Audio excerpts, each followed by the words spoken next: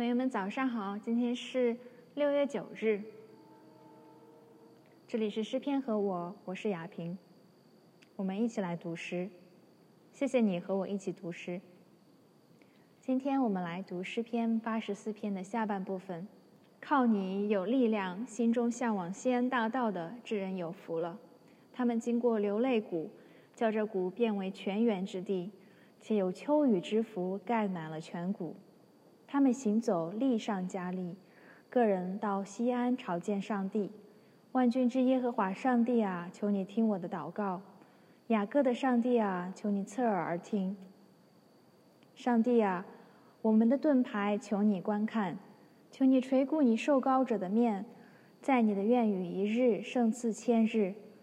宁可在我上帝的殿中看门，不愿住在恶人的帐篷里。因为耶和华上帝是太阳，是盾牌，耶和华要赐下恩惠和荣耀。他未尝留下福气，不给那些行动正直的人。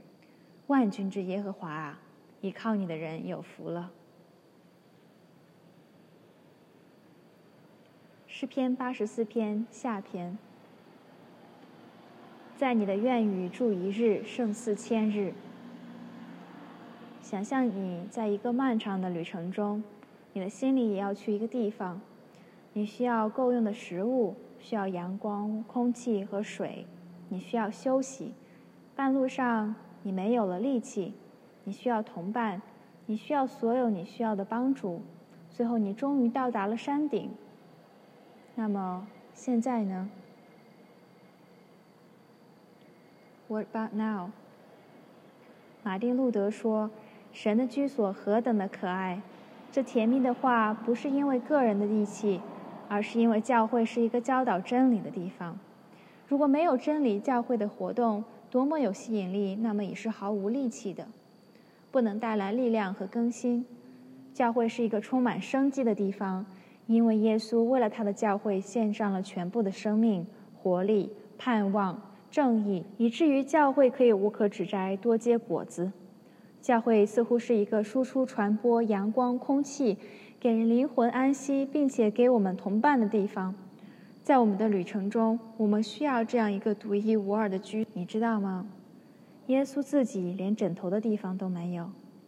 他出生在马棚里，在生前的33年，他都在旅途中。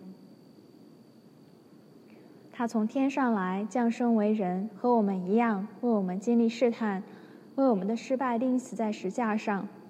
死后他的坟墓也是一个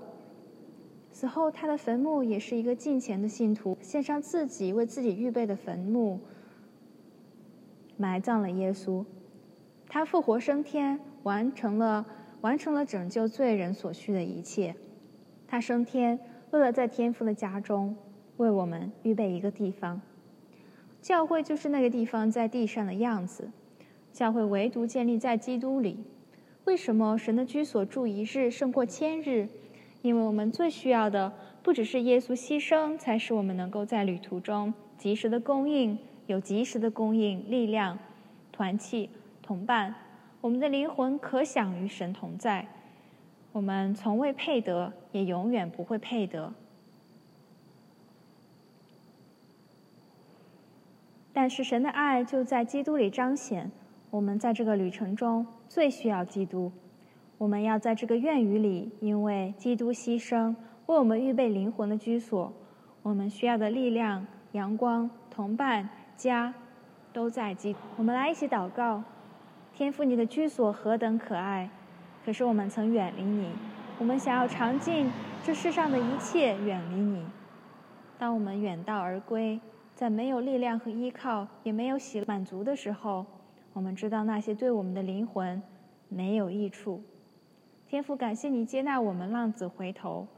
若不是基督的牺牲替代，还有无条件的爱，我们哪里有居所？何处是我们的家？感谢你预备耶稣基督，他打破罪，使我们和圣洁公义的你之间隔断的墙，使我们进入你的至圣所，成为你的家人。今天无论我们身居何处，我们知道你的教会随时欢迎我们，因为基督爱教会的每一个人，并且为我们舍了命。天父，天父，愿我们纪念我们在地上的居所，也是你的预备，都是天上居所的影子。奉耶稣基督的名字祷告，阿们。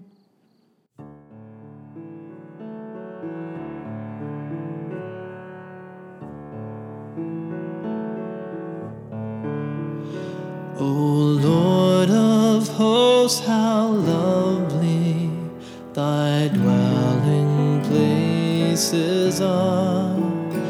For them my heart is yearning, though I have wandered far. My soul is nearly fainting, thy sacred courts to see. My heart and flesh are crying, O living God, to thee.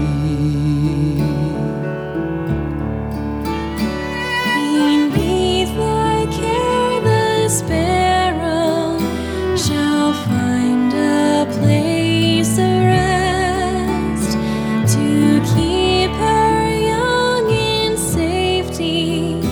The swallow finds a nest. Then, Lord, my King Almighty, thy love will shelter me. Beside thy holy altar, my home shall ever be.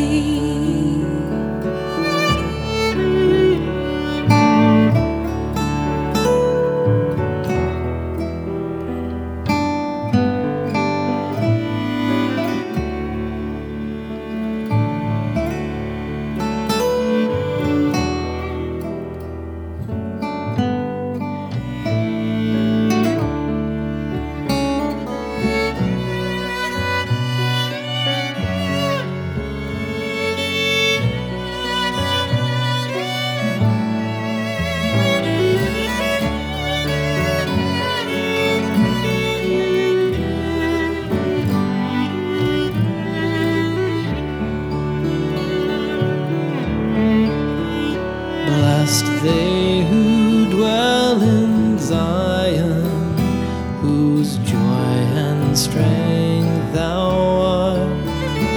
Forever they will praise thee, thy ways are in their heart. No time their tears like showers shall fill the spring.